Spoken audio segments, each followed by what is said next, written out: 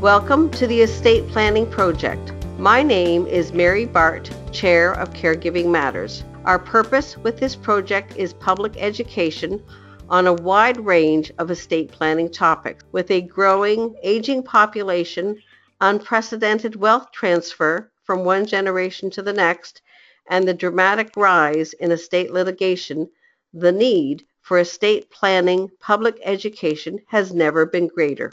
This is a technology-based project that will produce podcasts, articles, and blog posts. As a social collaborative initiative, experts such as lawyers, estate planners, and financial planners will share their thoughts and ideas on a bottomless pit of estate planning topics. This project offers general information only and is not a substitute for seeking personalized professional advice. And our guest expert today is Timothy Sullivan, and he is principal with Sullivan Law. They are based in Ottawa, Ontario, and their practice covers Eastern and Southern Ontario. Timothy has been practicing law since his call to the bar in 2002. His focus is on family law, civil litigation, and wills and estates. So welcome, Timothy, to our project. Thank you.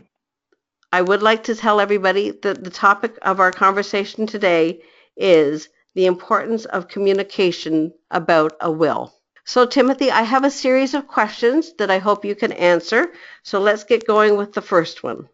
My first question is, what is one of the biggest issues some face when a family member dies?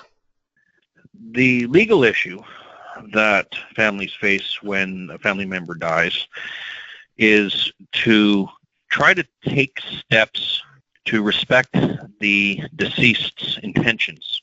The family will have to go through a process of grieving, dealing with the funeral and the burial and so forth. The issue that they hand to lawyers at some point is what now?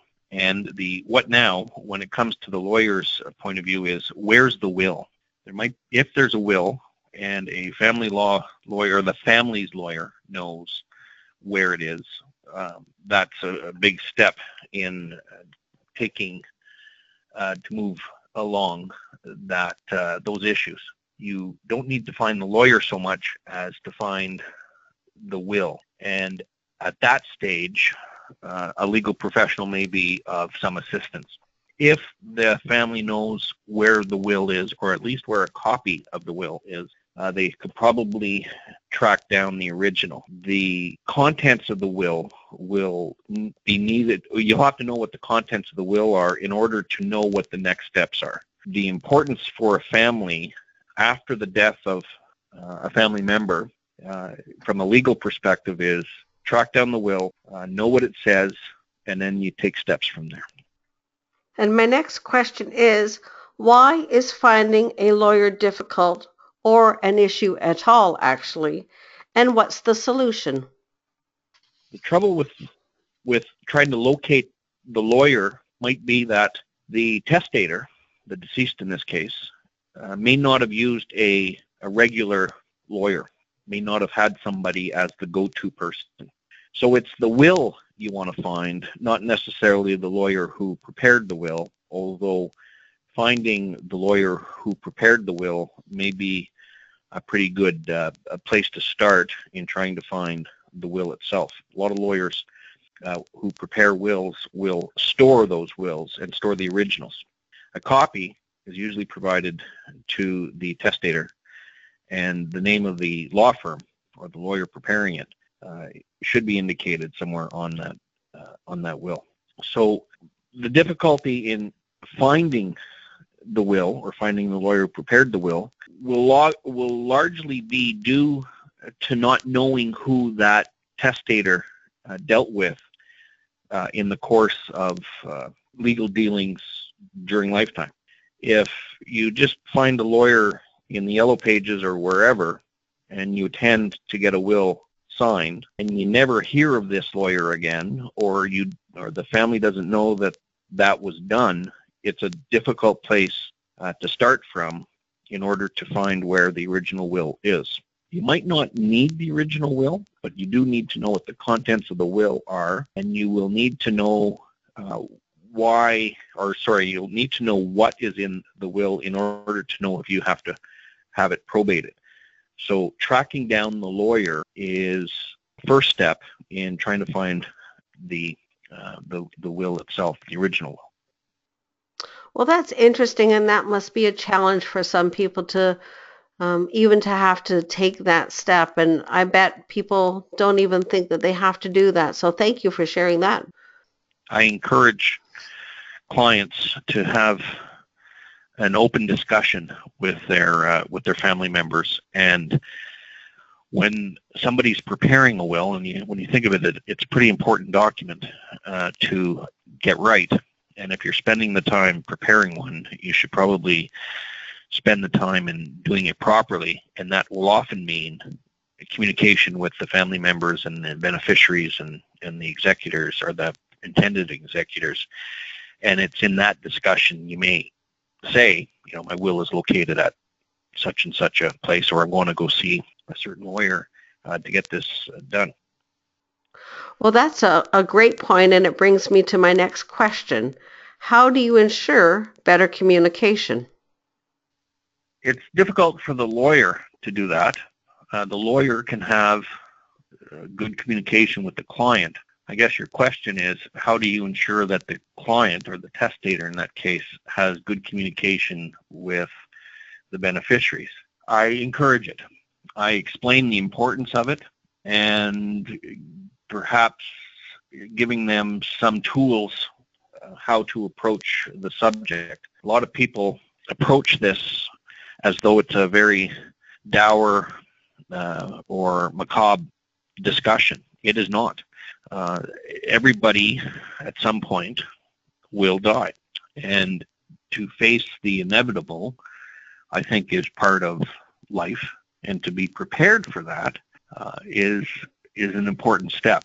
Being prepared for that is, how is my wealth, how is my stuff going to be transferred to my loved ones and the intended beneficiaries, or charities and so forth? How is my estate going to be administered the way I intend for it to be administered? Somebody works hard all their life, they accumulate wealth and some status, and they've acquired friends and family and interests along the way. It would be important, I think, to everybody who has accomplished that, to properly dispose of it so that it minimizes conflict, it reduces expense, and meets the intentions of the testator. The only way that can happen is for the testator to have, the best way for that to happen is for the testator to have had a good conversation with the intended beneficiaries. You want to talk to the people closest to you about what it is they expect, what are some of their intentions or interests. Maybe somebody foresees an expense for schooling, so you might want to know that is important, and the testator may need to accommodate that, or may want to accommodate that. The testator may want to know that a certain item in the house, it has great sentimental value to that person, and you want to have that conversation so that you don't leave behind intentional errors or intentions that might lead to conflict, or at least you don't want to increase the grief. So having the conversation before you approach your lawyer with instructions is important. And then once you have provided the instructions and the will is signed and it's being stored somewhere, have the conversation again. This is where the will is. This is who I saw. You don't have to get into the details of the contents of the will, but as long as the instructions were made fully knowing what everybody expected, you don't have to give everything to everybody that they want. I think it's important to know what it is their interests are. Where are the bugaboos to avoid? Where are the sentimental value items that could go to one person and not another, in order to maximize, the intention of reducing conflict and maximizing efficiency and so forth.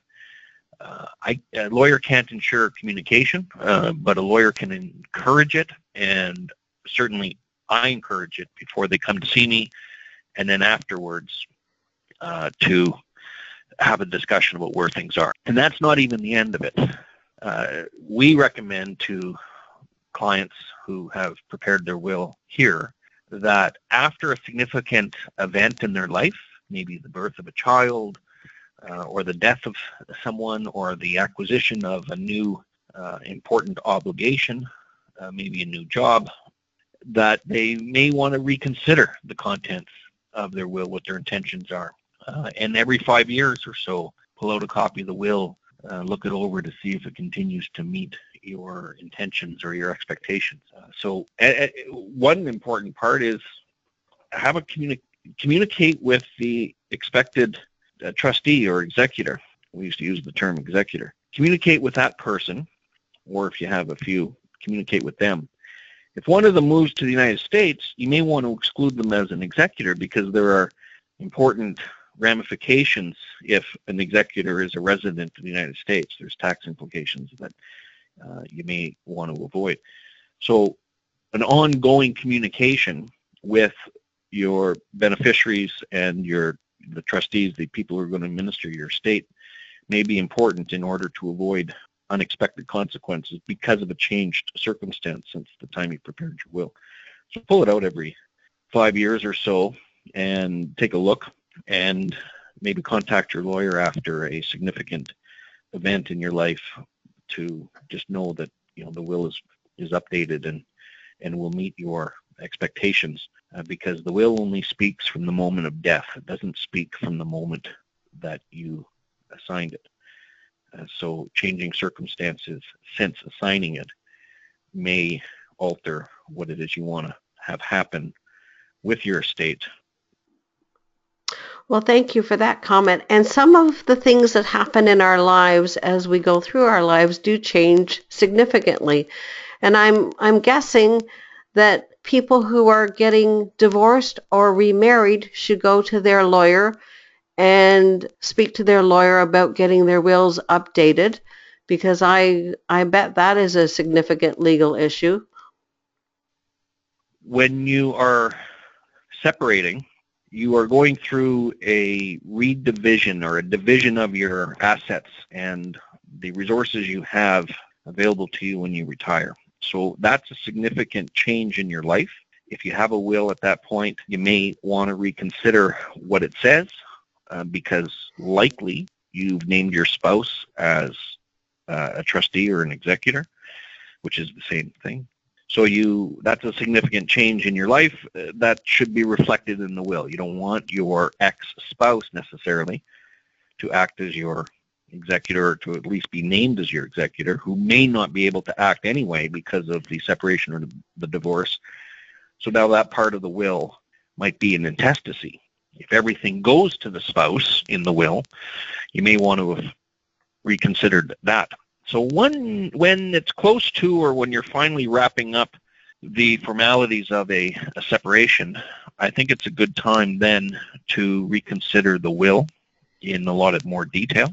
And when you are remarrying, it's a good time to reconsider a will. Marriage revokes a will. So you might have in your youth acquired some property and you've made some decisions about where it's going to go, and then you get married. If the will you had before you were married is in place on marriage, that will now isn't valid unless it was crafted in anticipation of that specific marriage. Then what you need to do, and with a new family in place, you may want to redo your will in anticipating that one spouse is going to predecease the other. And then as you acquire family obligations, increase that family obligations with children or whatnot, you may want to consider that as a new change in your life, and you want to anticipate how things are going to go, because you also want to deal with guardianship of minors and management of the minors' property that they receive on by way of a will. When your family is older and out of the house and you acquire new family responsibilities, you may want to reconsider how everything gets divided when you've passed on. And like I say before, on a changed circumstance, you may want to consider, or at least take a good hard look at, what the will said at the time that you signed it, because if circumstances have changed, you may want to change how property is distributed. Well, thank you for your comments. And you know what? This is so important, what you just said. And what we're really trying to do with this project is to educate Canadians so that they know some of these things, but more importantly, so that they seek out their lawyers in their own communities and address these topics and be upfront with the lawyer and say, here's where I'm at, can you help me? And I bet a lot of Canadians will be very interested in your comments.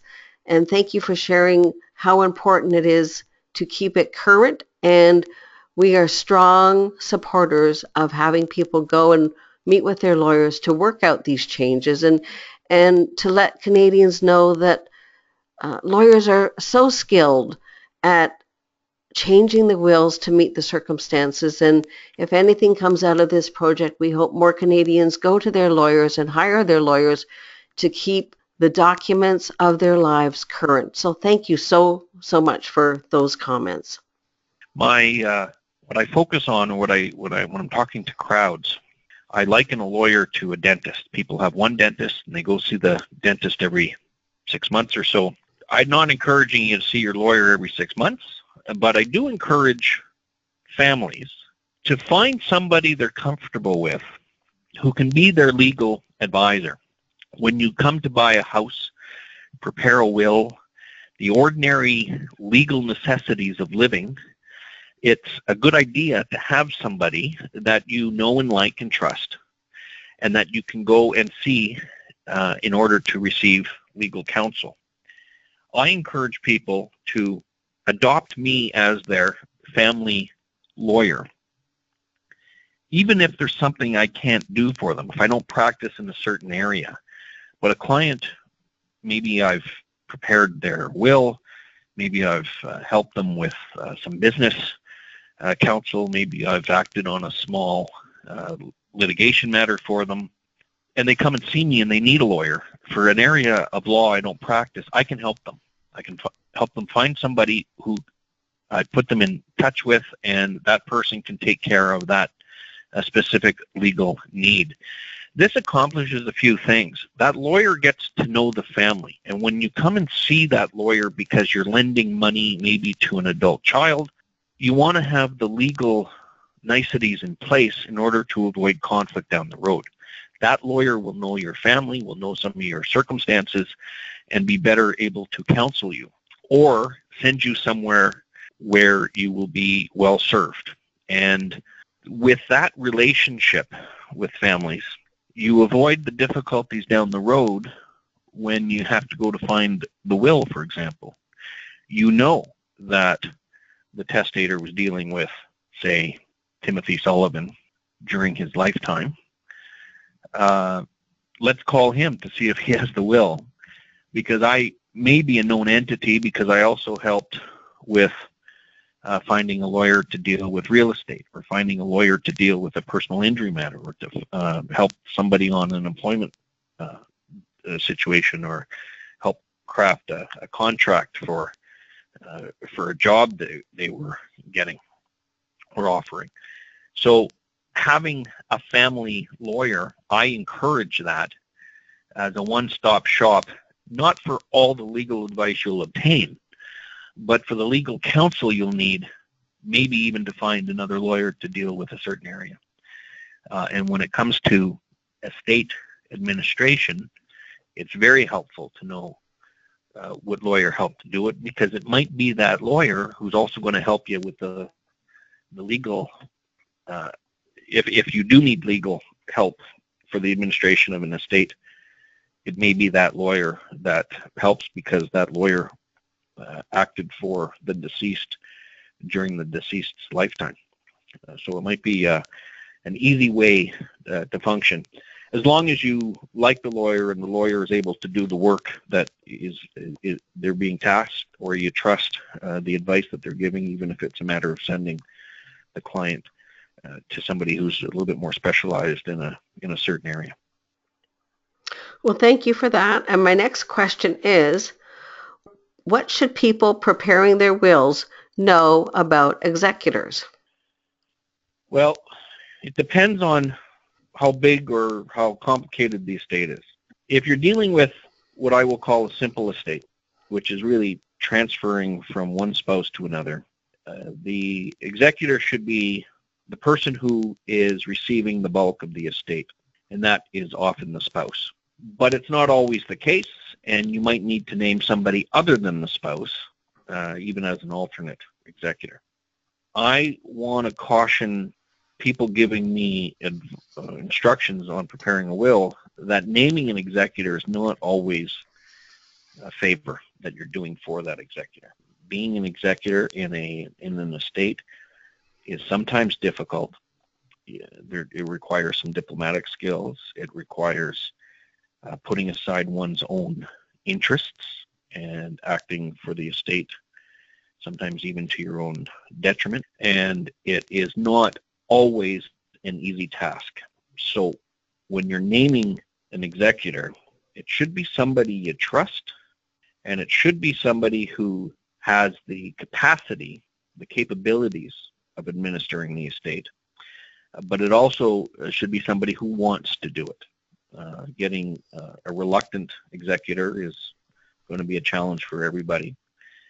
Getting somebody who is not up to the task might cause problems down the road with things not getting done or things being done improperly. So I never give advice who should be named as the executor, except in the case of a couple's will, as the spouses naming each other.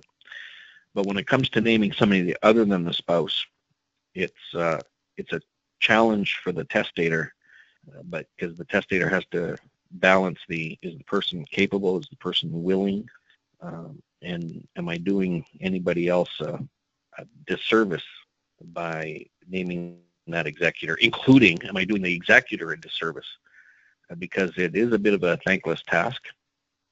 One does not make a lot of money at doing it. There is such a thing as executor's compensation, but that's to make up for some of the time and difficulties. It hardly ever makes anybody a lot of money to do it that way. So entering this relationship by naming an executor, you want to know that the person wants to do it, and you want to know that that person has your trust in getting that done properly. And a personal note on that, I was my parents' executors, and just out of personal experience, I will tell you that it is a long process, and it is a job that can take years. And if people think that they are named as executors and it's all going to get wrapped up in a month or two, I will tell them from personal experience, it does not, at least in our family situation.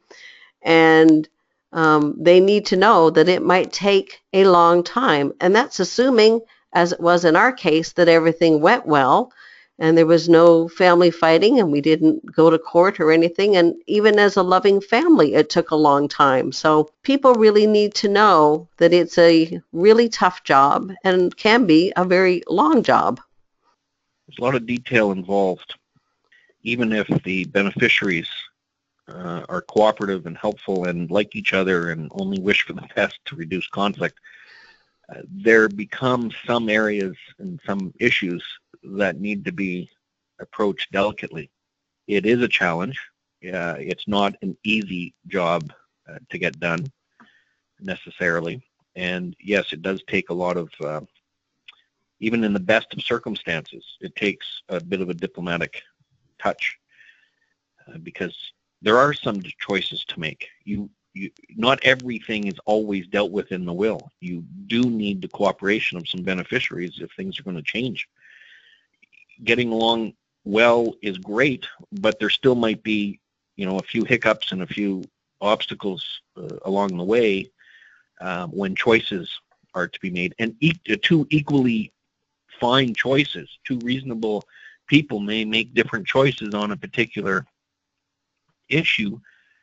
You still have to make the choice, and you want to smooth it out as best as you can among the beneficiaries when there's conflict or adverse personalities and adverse positions taken. That increases the complexity, it increases the cost, and likely increases the delay in the administration. So I agree. It is a difficult job at the best of times. The person taking on the task should want to do it, and the testator should know what the beneficiaries' interests are after having had that discussion.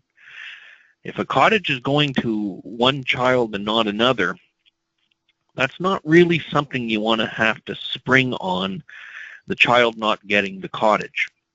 And it doesn't have to be as big as a cottage. It can be a family heirloom.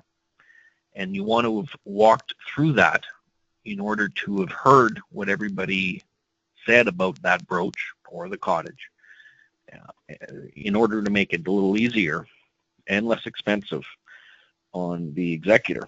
Because when you increase the expense of the administration of the estate, what you're doing is you're decreasing what the beneficiaries can receive. My next question is, what kinds of conversations should you have with your family about their wills and their estates?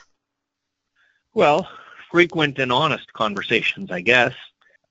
When you are planning your estate, you want to know what somebody wants. I've walked through the house with my parents years and years ago, and I told them the things that were important to me. Some were of high financial value, but they had a bit of a sentimental attachment. I had a little bit of a sentimental attachment to some of them. There's a painting. I've always very much liked the painting. It's not a very big painting, but it really goes with a lot of the art I have, and I've always liked that painting. And I told my parents, I've always liked that painting. That's the end of the story. I'm not saying I want it. I'm not saying that I think it's worth a lot and I would sell it when I get it. I've told them I like that painting. There was a Hummel figurine that a great aunt of mine had, and it's the only thing in the house, I think, from that great aunt, who was my grandmother's twin sister. So I never saw my grandmother without seeing this great aunt, because they lived together when I was young. They lived together, and they never lived very far apart, I guess, during lifetime. In any event, I explained to my parents that I liked that, not because it's a Hummel figurine, but because it's the only thing in the house that represents that particular great aunt of mine. That being out there, I explained to my parents the importance of those items to me, and whatever decision they make is going to be made with that information in mind. It's an honest discussion. I like that painting. It's worth a lot. I like that figurine. It's not really worth a whole lot, but I explained why it is of sentimental value to me. There was also a soapstone carving that my mother bought while I was there, and I remember having a conversation about buying it, and I was pretty young. And I think it's even been slightly broken since, so I don't think it's worth much money. But I do have a vivid recollection of the discussion what soapstone carving to buy, and I expressed that to my parents. If they give that soapstone carving away to one of my siblings, that's fine, because maybe the sibling has had the conversation, I really like this because, and they can get into it. As long as the testator knows when they're giving instructions, having had an honest conversation with the beneficiaries, then there should be a reduced conflict, if any. And again, having a frequent conversation with them. I mean, not a nightly conversation, but every few years or so, have a discussion. What is it you are planning with this new acquisition? Or now you have grandchildren. What's the plan for their education? And parents want to know what the plan is as far as, what are the grandparents intending? Grandparents want to know what their children are intending or planning to do about the education of the grandchildren. That kind of discussion should happen so that there are fewer surprises down the road. You want to avoid, if a child is coming into a very big estate, maybe they could have put off borrowing some money, knowing that they were inheriting something that could have covered that expense. Just having the honest and frequent conversation about intentions, plans, what's the best, what's the worst circumstance that can happen, that goes a long way in knowing how an estate is to be administered, even when that soapstone carving isn't accounted for in the will, when the beneficiaries are having the discussion about the small stuff, then at least this conversation was had. My parents didn't give it to me outright. They're allowing the siblings to have the discussion about who gets what. That's helpful. It's helpful to have had the conversation repeatedly or updated so that we don't have surprises. Having surprises in a will, I think, creates when the family members are dealing with the fallout of death in the family, there's grief, there's planning, old rivalries come to the fore, some things are unaccounted for, some people can't make it to the funeral on time. Whatever the challenges are during that time, what you don't want to have is this added legal conflict, and frequent and honest conversation among the family and the other beneficiaries. There could be some charities involved. There could be some family friends. And my next question is, how does all of this affect blended families? Blended families, being the new family, can arise from separation and divorce or from death. And when somebody's taking on an instant family, you want to be able to manage that and account for the first family, I guess. When you're taking on a new family and new family responsibilities, I think it's important to deal with that at the earliest stage, and certainly quickly after you've acquired those family responsibilities. A new marriage, for example, will revoke a will. So if you've had a will in a plan with a spouse and you are no longer spouses, either through death or through separation, and then you get married again, all that planning is no more. Your new spouse, if you don't have a new will follow the rules of intestacy and possibly gets half your estate, perhaps. And that might not have been intended. Maybe your adult children and some of the grandchildren should have been in line to receive. So in the case of a blended family, and you have obligations like dependents perhaps from a first relationship, or maybe you don't have the dependents but you have expectations from the members of the first family, you may want to have a thorough discussion about what is going to happen, what should happen, what can happen, and I think you need a lawyer in some of that discussion, because you want to know what the effect of the death of somebody is. You want to know what the effect of a marriage is going to have on the legal landscape, and you want to know what a new will can do and should do. And if you have that blended family, The legal landscape has changed dramatically without ever setting foot in a courtroom. So I think at that stage it's vitally important to spend an hour with a lawyer to discuss the legal landscape that is changing because of the new situation.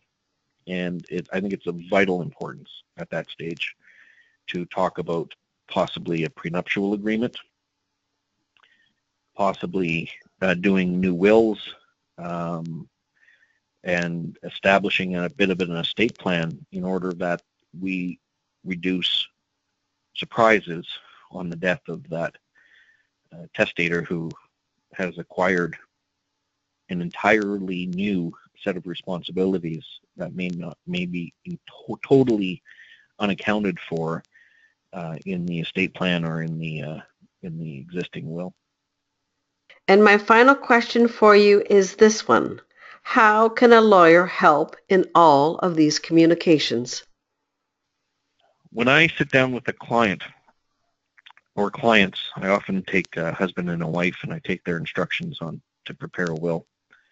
I will ask them, have you had a conversation with the beneficiaries? And if it's a new couple, they don't really have beneficiaries. But they do have alternate executors named or intended to name. So they should have had the conversation with that. So I ensure that I've at least pointed out to the clients that they have to have that conversation. When I'm doing wills, I'm often doing powers of attorney as well, both for personal care and for property. And I have a very thorough questionnaire involved in the preparation of my powers of attorney. And one of them includes, have you talked to your attorney for property or your attorney for care about this appointment, and are they willing to act? But I also hand out a bit of a flow chart, and I leave it to the client to deal with it as they see fit. It has no particular legal bearing. It has no legal effect if they fill it out or don't fill it out. But what I encourage my clients to do is to sit down with their family members and have a discussion about what happens if. And it's got a series of medical conditions on one side and a series of medical treatments that are possible, not directly relating to the medical condition. If somebody suffers a mild stroke, is a respirator to be used in the event that a respirator is required. So have that conversation. And what I've done with my clients is I've given them this chart and I've encouraged them to have the discussion. In the case, my wife was asked to be an alternate attorney to some family members. And she was going to go have a conversation. What are your interests? What are your intentions? What are your values? She asked me, do you have anything to have that conversation? And I gave her the chart. I don't know. I hadn't discussed it with her because she's not a client, so I didn't give it to her before. But she went off and she talked to her family members and the primary attorney, and they went through the chart. And she came back and reported that it's helpful. It doesn't solve all the problems, and it doesn't get to every single circumstance, but it starts the conversation. And the conversation is that of, my values. What do I want to have in the event of? And it flows nicely because estates and powers of attorney are, two sides of the same coin. And when you're preparing one, you're often preparing the other. When you're preparing powers of attorney, you're probably also having a discussion about wills and how your estate is going to flow. Because your attorney has to know a bit about what your estate is going to do so they don't deplete the estate before the will speaks. So they work together. And a lawyer advising on both wills and powers of attorney can show how they interrelate and encourage the conversation to be had so that they work together, because they work at different times. Powers of attorney end on death, and a will only starts speaking from the moment of death. So they're never working at the same time, but they do work cooperatively in getting the intentions of the donor in the case of the power of attorney, and the testator in the case of the will, who are the same people. We just use different terms for them. We want to know what they're doing in one document and the other in order that they work together, and you have to have a conversation with your trustee and your executors, your attorney and your executors, to make that system work a little bit more seamlessly than if you don't have a conversation with them can happen.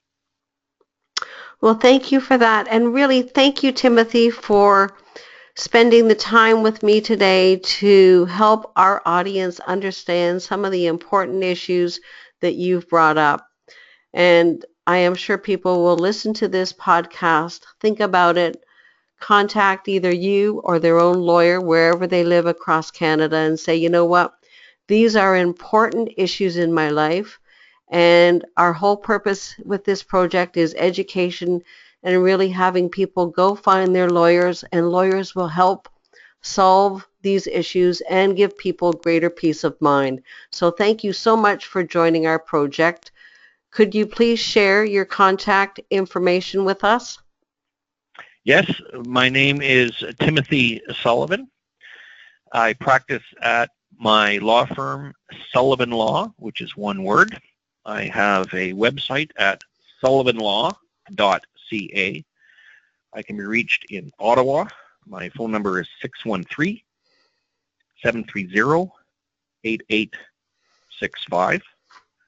And I'm happy to be contacted through my website. There's an email contact there.